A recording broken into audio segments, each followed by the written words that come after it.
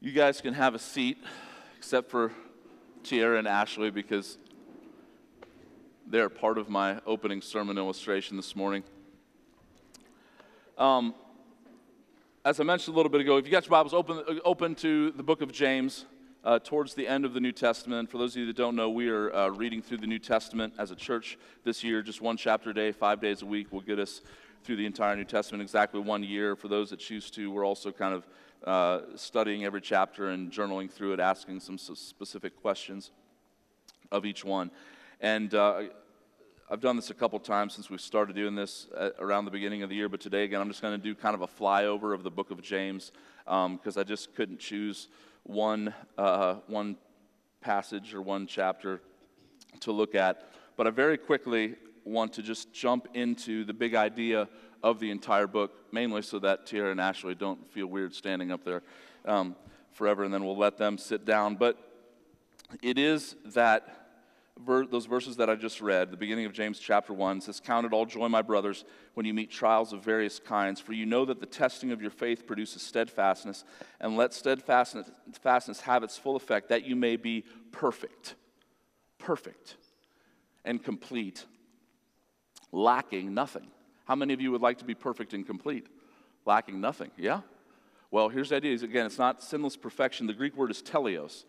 And it's the idea of being whole or aligned or congruent, that what's on the inside matches what's on the outside, and what's on the outside matches what's on the inside. Another word for it, just kind of switching more to a musical term, would be the idea of harmony, that we know when things are in tune and when they're in harmony, that it sounds good. And James wants our lives, all of our life, every area of it, to be in harmony. He wants our lives to be a song, continual worship to the Lord, not just in what we say, but in the things that we do. And so, if you guys could, here, just sing a little something, Tara, and then Ashley, come in and harmonize. Okay? Go ahead. Amazing grace, how sweet the sound. That's good. That sounded good? Okay. Did you hear the harmony? So it's Tara singing one part, Ashley singing another. They're not singing the same part, they're singing a little bit different. But now let me show you what harmony doesn't sound like. This is where I come in. Go ahead. Do the same thing again. Amazing grace, how sweet the sound that saved a wretch like me. Okay, I'll stop. It's good. Thank you, guys. You can have a seat. So harmony, not harmony. Teleos, not teleos. And what James does throughout the letter, it's actually quite brilliant. He doesn't write in the same way Paul does, where Paul is very much, he gives truth, and then he breaks up his letters usually just what is true and then what to do. They're usually very clean. But James comes out, and James is a little bit like, you know who Simon Cowell is? American Idol, X Factor, he's one of those harsh judges. James, not trying in any way to be disrespectful to James here, okay? I'm going to see him in heaven, and it's good. But James is kind of like the Simon Cowell of biblical authors. He comes out and he gives some real straightforward critique, and he uses extremely colorful language to do so. And he does not hold back in what is true, but here's his heart. And again, I don't know what Simon Cowell thinks his opinions are inspired. James' opinions actually are inspired, okay? But his goal is that he wants our lives to be in harmony. He wants our lives to sound well. And this idea of teleos, of being whole, of being in harmony in every area of our life, that is the image that he holds up of a mature disciple.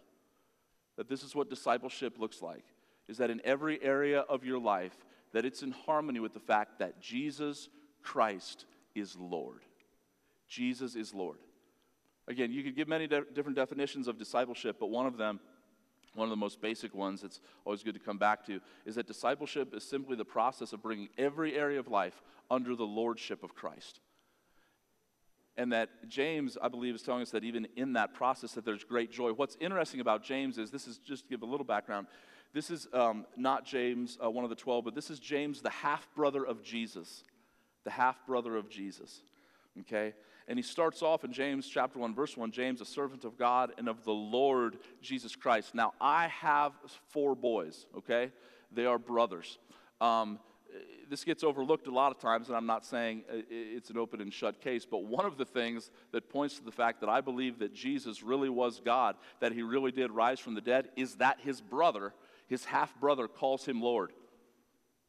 Because I got 4 boys, I'm telling you right now, there ain't no way any one of them is ever calling the other one Lord, okay? Unless it's true. Unless it's true. But this is James, one of the sons of Mary and Joseph, Jesus' half-brother. And so what I want to do this morning is just kind of I don't want to say fly through, but walk through the text. Obviously, I'm not going to hit everything, but give kind of a survey of the entire book and talk about some specific areas that James points out where our lives are sometimes, many times, not in harmony. And he wants to bring them into harmony. He wants to bring them into teleos so that they're beautiful and that our lives, all of life, is a constant just song of praise and worship to the Father with the way that we live. The first thing is this, is that he wants there to be harmony or wholeness in our belief that God is always good. He wants there to be harmony and wholeness in our belief that God is always good. This is what he starts off with right out of the chute. Again, something very practical, but again, ultimately talking about the nature and character of God, which is what all of the Scripture is about. I know I've read it already, but jump in with verse 2 of chapter 1 with me again. Count it all joy, my brothers, when you meet trials of various kinds, for you know that the testing of your faith produces steadfastness, and let steadfastness have its full effect, that you may be perfect and complete, lacking in nothing. If any of you lacks wisdom, let him ask God, who gives generously. He's pointing out here something about the nature and character of God, that God is a generous giver. What is God always willing to give? He gives generously to all without reproach, and it will be given to him. But let him ask in faith with no doubting. For the one who doubts is like a wave of the sea that driven and tossed by the wind. And again, there's imagery here that is kind of the opposite of harmony, the opposite of what it means to be whole. Verse 7, for the person must not suppose that he will receive anything from the Lord, for he is a double-minded man. Everybody say double-minded. Double-minded. This is the opposite of wholeness. This is the opposite of teleos, the opposite of harmony, that we're double-minded. And mainly what James is talking about here is that when trials hit our lives, we say that God is good when everything is going well. We say that God is good when everything's okay. We say that God is good when, everything that's happening in our life is going the way that we want it to happen. But he says that we're double-minded because then all of a sudden something painful hits our lives, and all of a sudden we begin to doubt the goodness of God. And James says that's not teleos, that's not harmony. God is good absolutely, positively, all the time. And the problem is that when pain hits our lives, we are double-minded, and we waffle between whether or not God is good. James says, verse 8, if we're like this, we are double-minded men, unstable in all of our ways. Now, jump ahead here a little bit. Again, it's an argument, but James is continuing this in this line of thought that God is always good. Jump over to verse 12. It says, blessed is the man who remains steadfast under trial. For when he has stood the test, he will receive the crown of life, which God has promised to those who love him. He's saying God is good. He promises you have to endure. He's doing something, and there's a reward for you at the end. Verse 13, let no one say when he's tempted, I'm being tempted by God, for God cannot be tempted with evil, and he himself tempts no one. Many times when pain comes into our lives, the thing that we begin to doubt is in the goodness of God, and we may actually begin to think that God is against us. We might actually begin to think that God is somehow tempting us. And James is addressing, again, like a master surgeon of our soul, he's very much addressing this issue that I'm sure that we've all faced. That when everything's going well, we say, praise God, isn't he good? And we thank him for it, and we mean it. But when things get difficult, we think that he's somehow against us. That is never the case. It's never the case. If you are in Christ Jesus, it is never the case. Everything in your life, He is working together for good. Can we always connect the dots? Can we always explain it? Is there a devil that prowls around like a roaring lion and he's seeking someone to devour and he brings pain into our life? Yes. But God is over it all. And if you are in Christ, nothing gets to your life without first going through the hand of God. That He allows it. God is good all the time. He tempts no one with evil. Verse 14, but each person is tempted when he is lured and enticed by his own desire. James, I'll tell you where sin comes from. It comes from our hearts. Verse 15, then desire, when it is conceived, it gives birth to sin, and sin, when it is fully grown, brings forth death. Do not be deceived, my beloved brothers. Every good and every perfect, and that word perfect, there's again this word teleos. Every whole, every harmonious gift, every good and every perfect gift is from above, coming down from the Father of lights. Listen, with whom there is no variation or shadow due to change. He is always good. He is always shining. And this time, this is easy for us to get. The sun is always there. Clouds come and go. Sometimes it's grayer. Sometimes we wonder if the sun is still there. It's always there. It's always there. It's consistent. It's steady. There is no variation or shadow due to change. God always intends good things for His people. He does not change because He does not need to. God is not double-minded. God is the antithesis or the opposite of double-mindedness. He is always steady. He is always faithful. Do you believe that this morning? See, before we get to any other practical area of our life that James is going to get to see whether or not there's harmony there, you got to start here. And some of you this morning, it's not a magic formula. If you go back to verse 2 of chapter 1 when he says, count it all joy, that's a verb. It's an action word. But it's something that not just outwardly, but inwardly, it's a decision that we have to make in our hearts. Again, that's why I like that song.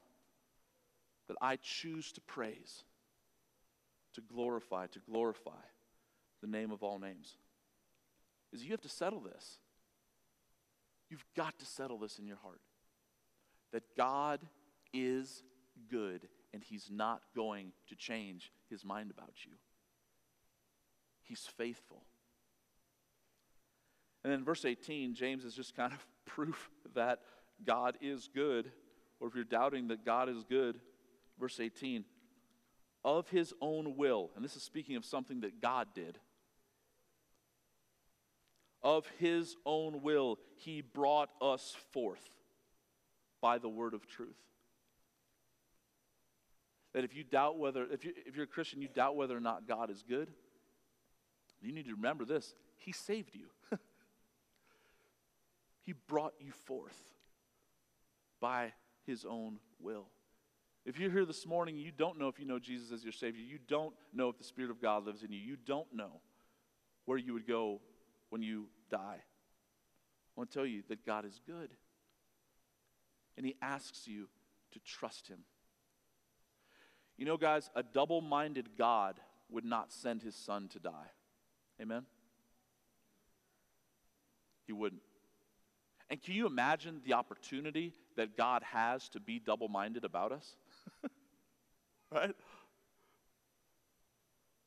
We mess up. I'm sorry, God, I won't ever do that again. I'm sorry. Oh, we mess up. I'm sorry, God, I won't ever do that again. And we do that over and over and over and over and over. But He does not change His mind in His intention to be good to us. So, first thing that James wants there to be harmony in our life, it starts with an area of belief in our hearts that we would not be double-minded, but single-minded. That we would have harmony in our belief that God is good, whether things are going well or things are going bad. And God is not double-minded. Secondly, and you see this in several different places, that there would be harmony between our confession and our action. Between our confession and our action. And he sorts this out here in several different ways. Again, the end of chapter 1, he talks about not just being hearers of the word, but doers. And so he kind of sets the table here with, we need to be quick to hear the word. That's important, but we can't just stop with hearing. We've got to be doers. Okay? And then he goes into the beginning of chapter 2, and he talks about the way that we love people, but not really the way that God loves, that we show partiality in our love. Beginning of chapter 2, verse 1, my brothers, show no partiality as you hold the faith in our Lord Jesus, the Lord of glory. For if a man wearing a gold ring and fine clothing comes to you in your assembly, and a poor man in shabby clothing also comes in, and if you pay attention to the one who wears the fine clothing and say, you sit here in a good place, while you say to the poor man, you stand over here, or you sit down at my feet, have you not then made distinctions among yourselves and become judges with evil thoughts? Listen, my beloved brothers, has not God chosen those who are poor in the world to be rich in faith and heirs of the kingdom, with which he has promised to those who love him?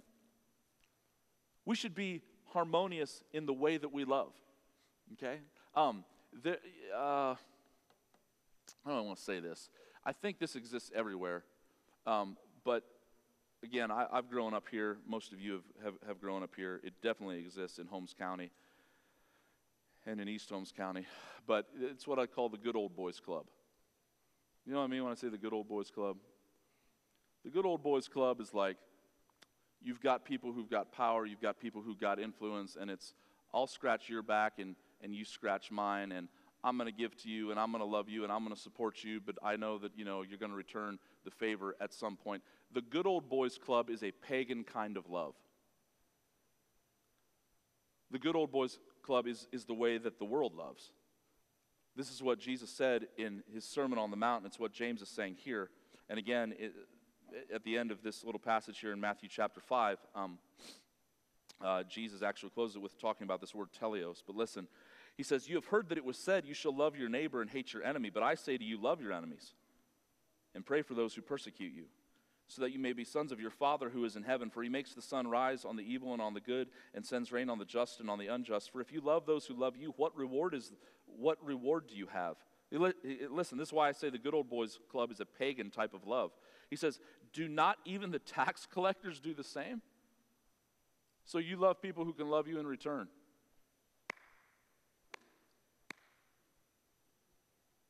It's not the way your heavenly Father loves. He says, and if you greet only your brothers, what more are you doing than others? Do not even the Gentiles, the pagans, do the same?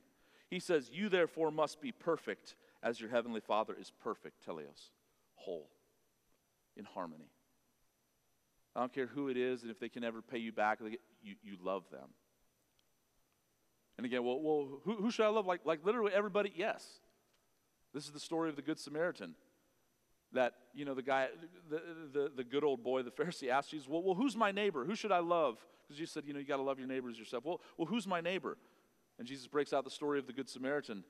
Talks about, this guy that's traveling down, and he doesn't know this guy from Adam, laying alongside the road, and he loves him because he literally was laying in his path.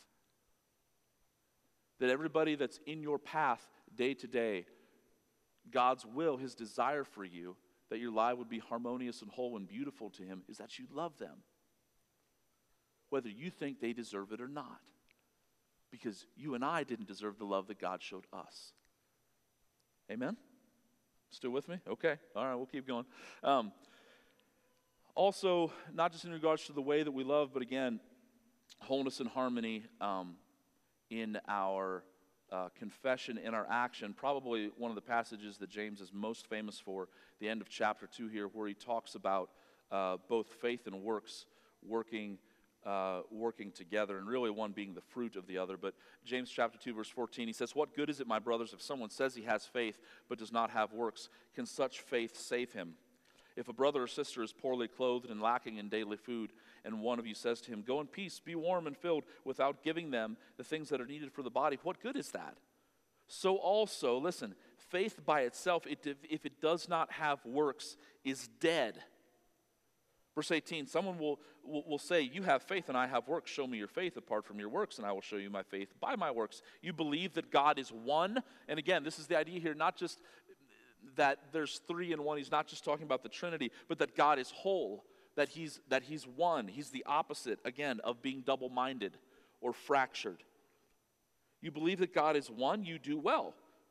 But even the demons believe that, and they shudder. Did you know that demons have pretty good theology? You believe that God is one. Well, good, that's great. So do the demons. But their faith is not saving, obviously. Their faith is not in a way that transforms them. Their faith is not in something that they also love and leads to action. Verse 20, do you want to be shown, you foolish person, that faith apart from works is useless? Was not Abraham our father justified by works when he offered up his son Isaac on the altar? You see that faith was active along with his works, and faith was completed by his works. Again, completed, there's that word teleos, whole. And the scripture was fulfilled that says Abraham believed God and it was counted to him as righteousness. Verse 23 is important, okay? That it is only by grace through faith in Christ alone. But what he's saying here is that the faith that saves is always that is the root, and it's always going to lead to good fruit in our lives. This was at the heart of the debate of the Protestant Reformation back in the 1500s. Aaron, I don't know where you're at, whoever's running, but can you throw up that quote? Let me explain this here. This is from Canon 11 of the 6th session of the Council of Trent. I'm sure you guys all read that last night, just as some casual reading. This is the Roman Catholic Church responding to Martin Luther and John Calvin and their confession that a man is saved by faith alone, that we're justified by faith alone in Christ. And they're getting all hung up on these works, but again, they don't believe that it's root and fruit. They believe that it's kind of like an equation, a little bit of faith, a little bit of works, and we get in. And here's what the Catholic Church says in response to them.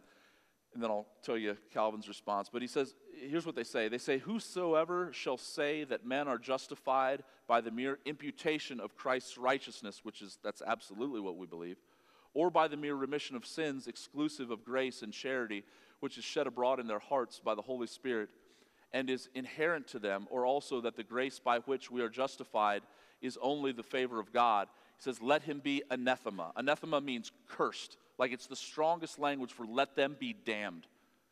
Okay, so I know that's maybe a little bit of archaic language, but what he's saying is, what the Roman Catholic Church is saying in that Council of Trent is that if you say that it's by faith alone, then you are to be damned. This was John Calvin's response. If you can do the next slide. He replied to that. He said, I wish the reader to understand that as often as we mention faith alone in this question, we are not thinking of a dead faith, which worketh not by love, but holding faith to be the only cause of justification. It is faith alone that justifies you. It's not 99% Christ's work, your faith in that, and 1% your work. It is all of Christ. It is therefore faith alone which justifies, and yet the faith which justifies is not alone. John Calvin's getting me fired up. I'm ready to preach now. I'm going to read that again. It is therefore faith alone which justifies, and yet the faith which justifies is not alone. Just as it is the heat alone of the sun which warms the earth, and yet in the sun it is not alone, because it is constantly conjoined with light. It is faith alone that justifies us, but the faith that justifies us is never alone. It is root, and it always produces fruit of works in our lives, always. And guys, it's important that you understand this, because people all throughout history have gotten this wrong. Again, this was what the issue at the heart of the Protestant Reformation, that it is by faith alone, and that everything else is Christ in us working to produce good fruit. It is fruit of the Spirit that now lives inside of us. There was a lot of people who literally gave their lives for this truth. And so we hold this to be very, very, very precious. Yet, what James is saying here is James would scoff, I believe, at a lot of our modern day lukewarm American Christianity that says, I believe in Jesus, and there's absolutely no change in your life.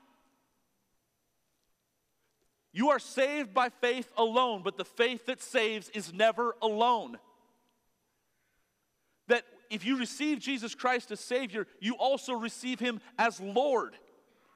It's all in one. And that when we understand that we are saved only by grace through faith in His shed blood, that it's not just believing like the demons believe, where we give some sort of mental assent to it and we say, yes, check that box, I believe that's true. We see it and we love it. We see Jesus bloodied, hanging on the cross for us, and we cannot help but respond by giving him all of our lives. Does that make sense? It's all because of Jesus. And it's all because of what he's done. And the faith that saves is not alone, but it produces good works in us. And James says, and he steps back and he looks to the right and he goes, he sees Christians even back then, just like now, that they check the box and they say the right things about Jesus, yet there's absolutely no transformation or even a desire for transformation in their life. And he goes, that's out of tune. That's not harmony. That's not teleos. That's off. And it needs to be repented of.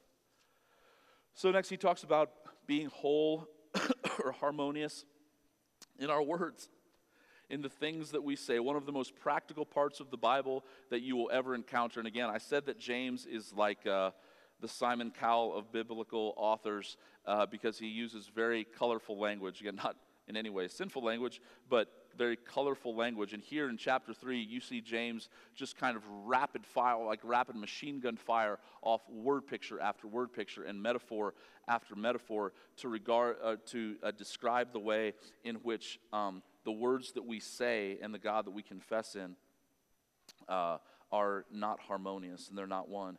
He says, not many of you should become teachers, my brothers, for you know that we who teach will be judged with greater strictness. For we all stumble in many ways, and if anyone does not stumble in what he says, he is a perfect man, able to bridle his whole body. If we put bits into the mouths of horses so that they obey us, we guide their whole bodies as well. Look at the ships also. Though they are so large and are driven by strong winds, they are guided by a very small rudder. Wherever the will of the pilot directs, so also the tongue is a small member, yet it boasts of great things. How great a forest is set ablaze by such a fire. He's talking about bridles in the mouths of horses. He's talking about rudders on ships, and he talks about sparks causing great forest fires. And he says the tongue is a fire, a world of unrighteousness. The tongue is set among our members, staining the whole body, setting on fire the entire course of life, and set on fire by hell itself. For every kind of beast and bird of reptile and sea creature can be tamed and has been tamed by mankind, but no human being can tame the tongue.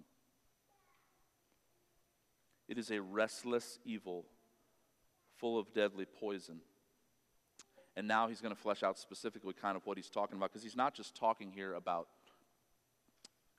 dropping four-letter words, although, that's not good as well. I'm not advocating for that. But verse 9, here's what we do with it. With it, we bless our Lord and Father, and with it, we curse people who are made in the likeness of God. That's not harmony. Something's off. When we sing praises in here or any time on Sunday morning vertically to God, yet at the same time, the same member of our body is used to curse others, to speak ill of them. Again, not just cuss words, but to gossip about them, to tear them down. James says that's not teleos. You're not whole. There's something wrong. And he presses this even more with a few more word pictures here. Verse 10, from the same mouth come blessing and cursing. And then this is like a great understatement. Brothers, these things ought not to be so. Verse 11, does a spring pour forth from the same opening both fresh and salt water? No, is the answer. Verse 12, can a fig tree, my brothers, bear olives? No. Can a grapevine produce figs? No. Neither can a salt pond yield fresh water. He's giving pictures here of things that would be contrary to nature. It would be contrary to nature to have a fig tree that produces olives or a grapevine that produces figs. We know that those things cannot be true. Yet, here's what he's saying. Our tongue is so evil that it is contrary to nature. That even though these things are not true in the natural world with figs and olives and grapes and fresh water and salt water and all this stuff, he's saying there's something wrong with us. That we praise God and yet we speak evil of those who are made in his image and whom he died for. And see, again, James, it's on the outward, he's, again, just kind of slapping us upside the head in all these practical ways, trying to wake us up. But if you think just very specifically about your own life and just the sin of your own words, again, nothing else, but just the sin of your own words, you think about the evil. I think about the hurt and the pain that I have caused people that I love because of my words. You know what it makes me think? I need a Savior. I need Jesus. And see, and in all this practicality here, we have this God who's not double-minded like we are, who's not fragmented and broken like we are. And James, through all these, again, looking at our life in all these practical ways, he wants to drive us back to the Savior. I don't want to spend too much time on this, but I want to say something, but you got to understand the way in which I'm saying it, because you read the letters to the 7 churches in the book of Revelation, and they're churches, they're believers, and some people in them are not believers. It's kind of a mixed bag, just like it is today. Some people really know Jesus, some don't. And Jesus says some harsh things. I mean, he calls them out, just like James is calling us out here. But he says, those whom I love, I reprove, and I rebuke, and I discipline, because he loves them. And so he says, be earnest, be zealous, and repent. And so hear me, Jesus will say hard things to us. But guys, if we're his children, I want you to know this. God never speaks ill of you. Do you know that? Like when you sin, when you mess up, even when you're unfaithful, because he's unchanging, because he's not double-minded. I mean, how many opportunities has he had throughout the course of my life to go, Holy Spirit, Jesus, did you see what Eric did again? Oh my gosh, unbelievable. He doesn't do that. He doesn't speak ill of me. He doesn't speak ill of you. He loves you. You know, at the beginning of Jesus' life, the beginning of his public ministry, he was on the earth for about 30 years before he ever began his public ministry. And the first thing that happens is he gets baptized by John. And again, he wasn't being baptized for the same reasons that others were, for the sake of repentance and acknowledging outwardly that they needed a Savior, that they needed to be died and risen again. But Jesus is doing it because he's identifying with these sinful people whose sin he was going to take upon himself. But before he ever preaches a sermon, before he casts out a demon, before he heals anybody, before he walks on water, before he breaks the loaves and the fishes, does anything like that, he comes up out of the water, the heavens part, the Holy Spirit comes down in the form of a dove, and his Father speaks from heaven, and he says, this is my Son. I am pleased with him. Before he did anything. And guys, this is not a stretch. This is theologically accurate. That for every one time that the New Testament says that Christ lives in you, there are 10 times that say that you are in Christ. See this little phrase over and over again. It's one of Paul's favorite, in Christ, in Christ, in Christ. And that if you have believed in Christ, God says the same of you. This is my son. This is my daughter. I am pleased with them. And the reason that that's so important is because if you don't know what your Heavenly Father says of you, if you don't know that he blesses you, you're never going to be able to bless others. And if again, you look back here just quickly at the beginning of chapter 3 where he's talking about ships and bridles in the mouths of horses. Though they are so large and driven by strong winds, they are guided by a very small rudder, wherever the will of the pilot directs. And the reason I'm pointing this out, and I want you to understand that we should bless with our tongue because God blesses us with his words, and he cares for us, is that so many of you, your life has been guided and directed by people that were supposed to love you, by people that were supposed to speak blessing over your life, and instead they've spoken curses. And by curse, I don't mean some sort of witchcraft ceremony or so. I mean like, you're worthless. you're never going to amount to anything. If only you could be like so-and-so. You messed up again. And your life has been guided by those words. And you need to hear this morning that there is a heavenly Father that loves you and that cares for you and that is pleased with you if you just simply trust in what he's done for you. Amen? It's true. And out of that then, out of the wholeness of our God, we can believe. Real quickly, I'm going to go a little faster here and try to get to the end. One more again. He wants us to be whole in the things that we love. Verse 4, and again, I don't need to do much more than just read this because, again, he uses very strong graphic language. He says, what causes quarrels and what causes fights among you? Is it not this, that your passions are at war within you, that there's not harmony in the things that we love and the things that we desire? You desire and do not have, so you murder. You covet and cannot obtain, so you fight and you quarrel. You do not have because you do not ask. You ask and do not receive because you ask wrongly to spend it on your passions. Passions in verse 1, desire in verse 2. We covet, verse 2. Again, passions in verse 3. Here's what he says. Here's the metaphor. Verse 4, you adulterous people.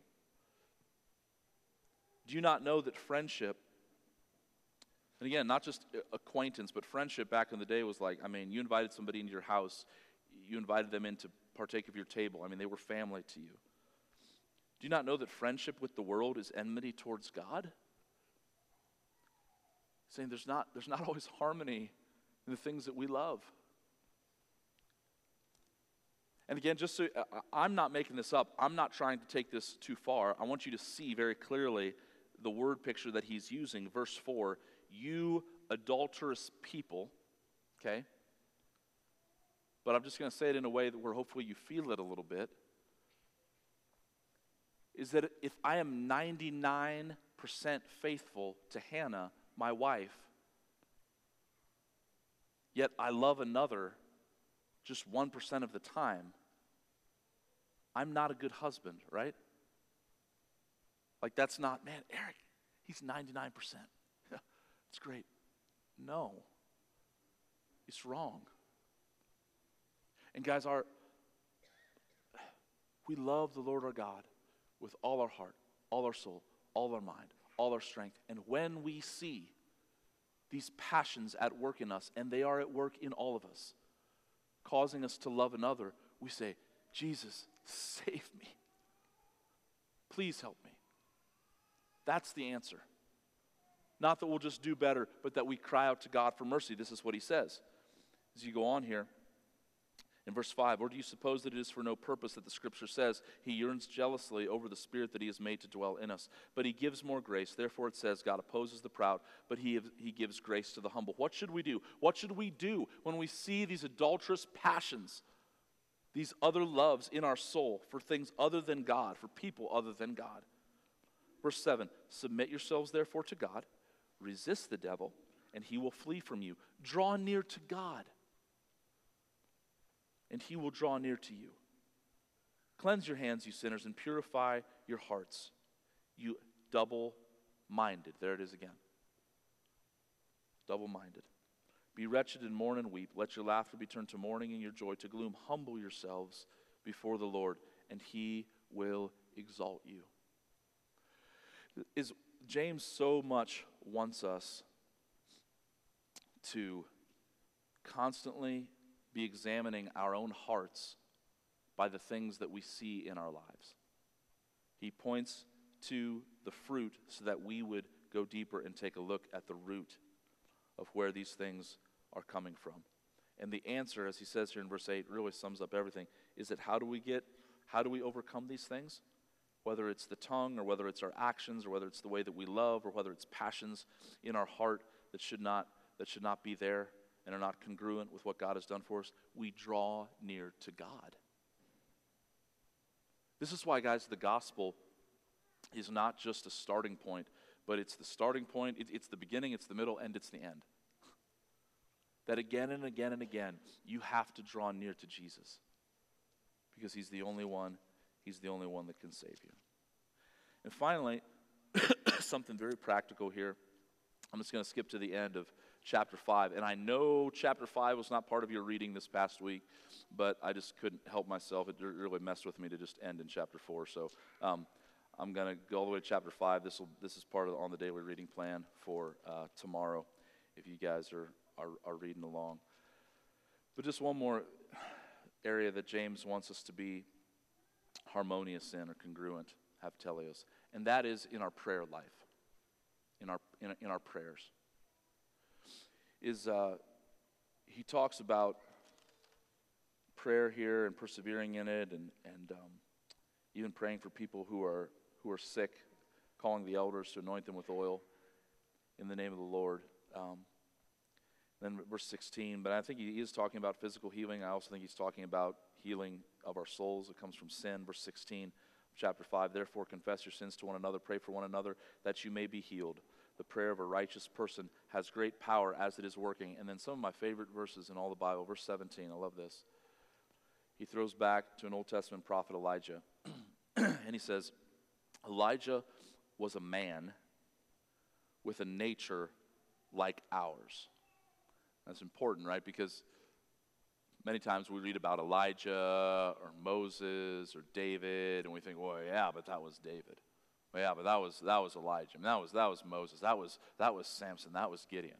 He goes, no. Elijah was a man with a nature just like ours.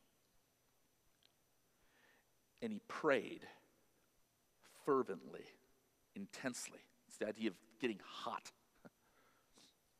That it might not rain. And for 3 years and 6 months, it did not rain on the earth. And then he prayed again, and heaven gave rain, and the earth bore its fruit. And what James ends with here for his people, and I think this is a good place for us to end. I want to do something practical here as we kind of wrap up our time together today too with prayer. But James ends this letter talking to them about the importance of being whole, having harmony in our prayer life. And again, I could have maybe done just a whole sermon on this, but guys, I feel like this is maybe just a word for somebody this morning. Is that I don't fully understand it, but one of the things that the Bible is clear on is that God knows what we need before we need it, right? Like he knows, he's sovereign. And yet what the Bible is also absolutely clear on is that we need to pray and we need to ask for it. And when we ask him, it doesn't always just happen like that. But we need to be fervent in it. We need to persevere in it. And the story of Elijah, if you want to go back and read it, it's in 1 Kings chapters 17 and 18 primarily, the verses that he's referencing here. But he talks about how it was during one of the most wicked times in Israel's history. And it was Ahab and Jezebel. Anybody heard of Jezebel? Most people don't name their daughters Jezebel because she's Jezebel. Anyway, it was a very wicked time. They were known for their wickedness, both of them. And Elijah lived during this time. And he changed the course of that nation. He changed that wicked season of an entire nation, brought revival to it by praying fervently, first of all, that it would not rain, that there would be a drought. And then there was no rain for 3.5 years. And if you can imagine, again, in an agrarian society, and most of them are farmers, and they've got crops and stuff like that, how no rain for 3.5 years would pretty much do you in. And so everybody began to get very desperate. And then at the end of 3.5 years, God tells Elijah in 1 Kings chapter 18 to pray for rain. And so Elijah does it again. And in between there, I won't go into the whole thing. This is kind of like if you grew up in like Sunday school or kids' church, I know our kids have talked about this, but it's that classic showdown with Elijah and the prophets of Baal. And, they're dancing around all day trying to get their God to light the altar that they built, and nothing happens. And Elijah is mocking them. And at one point, he literally, this is why I think it's okay to talk a little bit of trash sometimes, although that probably contradicts what I just said about the tongue. But Elijah actually, he kind of talks some trash to the prophets of Baal, like they're dancing around, and in the Hebrew, it's literally goes, maybe your God went to the bathroom.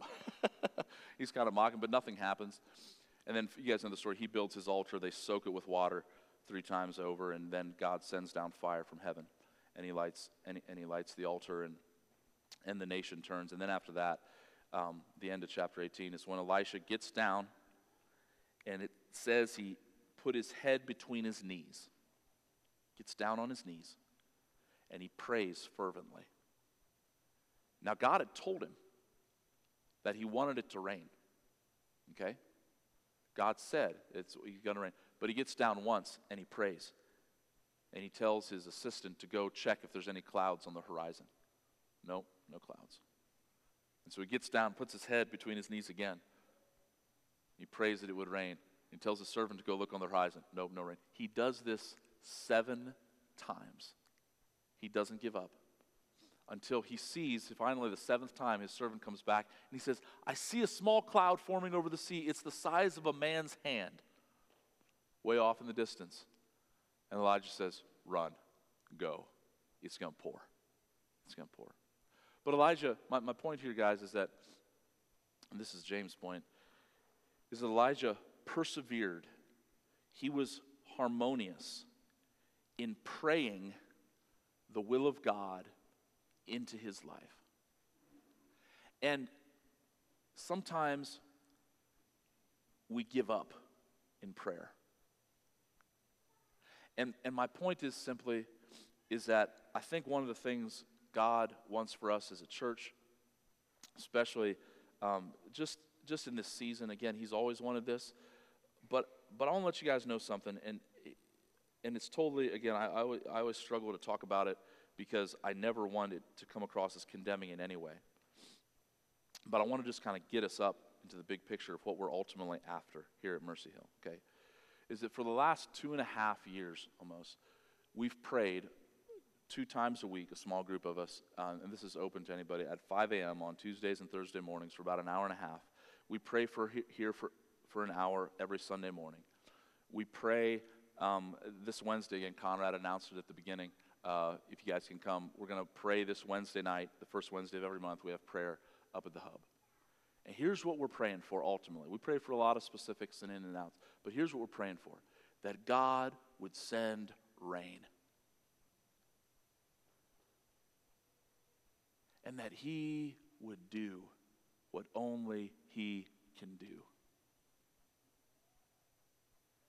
And again, I don't understand it because I know that God wants to save people. Like, unequivocally, he wants to save people. And I ask him to save people. And I know you guys ask him to save people. But there's more people that need saved. And he hasn't done it all just like that. But if our lives are to be mature, if they're to have harmony, if they're to have teleos, then guys, we have to keep praying. Amen? And I want you to know this morning that if you're in the midst of a season where you've put your head between your knees and you're on like time 2 or 3 or 4, and you're like, God, you told me, I felt like I was supposed to pray this. What do you want me to do? Just keep doing it. Just keep doing it. Because God answers prayer. And he wants to answer prayer in your life, and he also wants to answer prayer just in our area and for our region. Worship team, you can come up, and we're gonna close. Here's what I want to do, okay? Again, I'm just such a stickler for doing something after the Word of God is preached, that we respond in some way. That's part of the reason why we have communion every week. It's not the only reason. But I just feel like you have to respond in some way. And hopefully, again, you're responding on Monday through Saturday as well. But we're not doing communion today. This was in this different space. But I want us all to get up. So, everybody get up. And I want us to form a big circle around the outside. Can you do that? You may move now. Form a big circle around the outside. You guys got 2 songs? Okay. I want